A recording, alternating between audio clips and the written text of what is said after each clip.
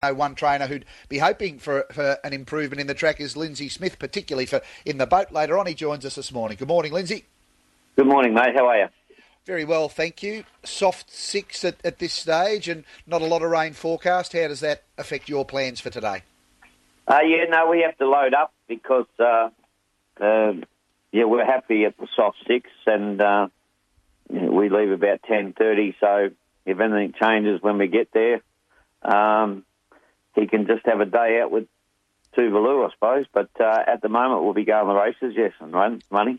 How is Tuvalu? He had a terrific last preparation, and he's going up Group 1 level first up in the Sir Rupert Clarke. How is he? No, he's fine. He was a little bit... I was going to always go to Sandown next week, but after his trial at Casterton, he started to change my thinking simply how advanced he was. But he never went to the paddock. He just stayed at home. And I tried something different with him, and I just kept him in the stable. And he lives in an acre paddock, but he'd come in at night and we'd take him to the beach every day and swim him behind the boat. So he was always quite active. So I'm sort of pretty glad now that we took that path because he's able to go in the first Group 1, yeah. Can you give us an insight? You mentioned post that gallop that you sort of advanced where you thought he was. What are some of the key signs that you look for to tell you that he's a bit more forward than you thought he might have been? Oh, well, it's basically like his weight, but his heart rate indicators were that they were lower than he'd been in the same time in the other prep. So he was after that trial, he was in the high 80s, which it's very good for a horse of the bit of the easy time he had. So, and he's a naturally lean, athletic horse as well. But he's only sometimes around the 95 his first trial, but he was in the 86, 88 range, and he's had a couple of good gallops since. He went to Hamilton. Thank God for them. They give us the grass, and I thought it was a heavy 10, and he pulled up. And he was only 84 that day. So indicators like that suggest that he should be going the races. And that's why I've taken on today instead of next week. Jared Fry's got a terrific association with him from that wider draw. There seems to be a natural rolling style of galloper. How do you and Dean Lester, I know, puts a bit of work into you with maps. How are you reading the race for Tuvalu?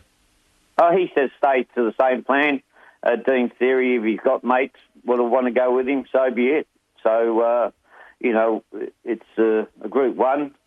We have a couple of ideas, and in Group 1s, I don't know whether you have to sell guns to the enemy. So we've got a couple of different options we can take. So I'll discuss them with Jared and see what we do. What about in the boat? He's had that first up run. How did he come through that? No, he was fine. I should have had him a little bit fitter, but he's got a long way to go. See, his previous campaigns, we didn't know where he'd finish up, so you sort of just kept pouring the work in him. This time I thought he has a long journey if he can make it to Western Australia. And I didn't expect him. I was hoping he won, but I didn't expect him to win the other day, so I thought it was a pass mark.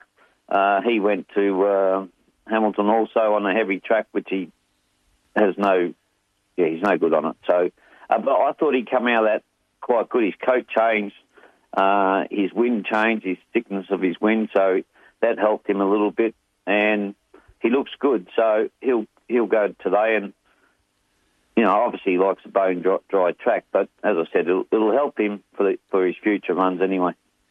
Cheerful moment in Jerry Ryan's colours as well. He's back in West Australia, been close up in his last couple. He goes round in the 5th at Belmont today. What's your expectation there? Yeah, we're going for a bit more aggressive rider, and I think you'll find he'll roll to the front, and it's not a very strong race. So a little bit of give in the ground. So I think he gets his chance to win a race today. And get in the queue in race 6 also at Belmont. What's the pick of the Lindsay Smith team today, do you think? Chill for the moment.